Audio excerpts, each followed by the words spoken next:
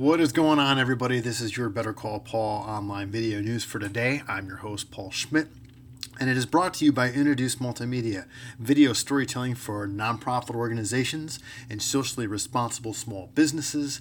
Introduce Multimedia, one company, twice the possibilities.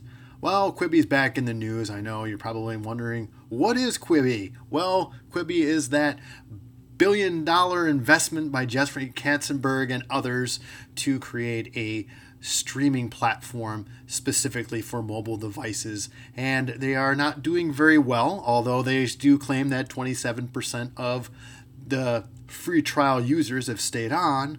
However, they are going to the Netflix, Hulu, Amazon video playbook and getting bloggers to write about their material. I think that this is a last-ditch tactic because, like I said before, Quibi is not doing very well in the market at this point in time. So what does this mean for business owners? Well, currently, until Quibi kind of gets back on its footing and really puts itself in a situation in which it can be successful, although it is gaining traction with some stars and it does have some content that critics like, it's the audience that you need to get. And so as a business owner, as an advertiser, I would really kind of stay a little bit clear from Quibi until they figure out how they want to go forward and what they want to do, because there's other new platforms coming out, such as Disney Plus,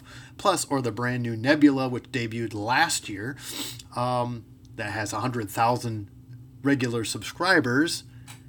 Those are the platforms and places and such like TikTok that you really need to focus on. And Quibi may not have what it takes, but we shall see with this latest round of marketing. So take it as you will. And that is your online video news for today. I'm your host, Paul Schmidt. Remember, if you have any questions about online video, then you know what to do. You better call Paul. See you next time.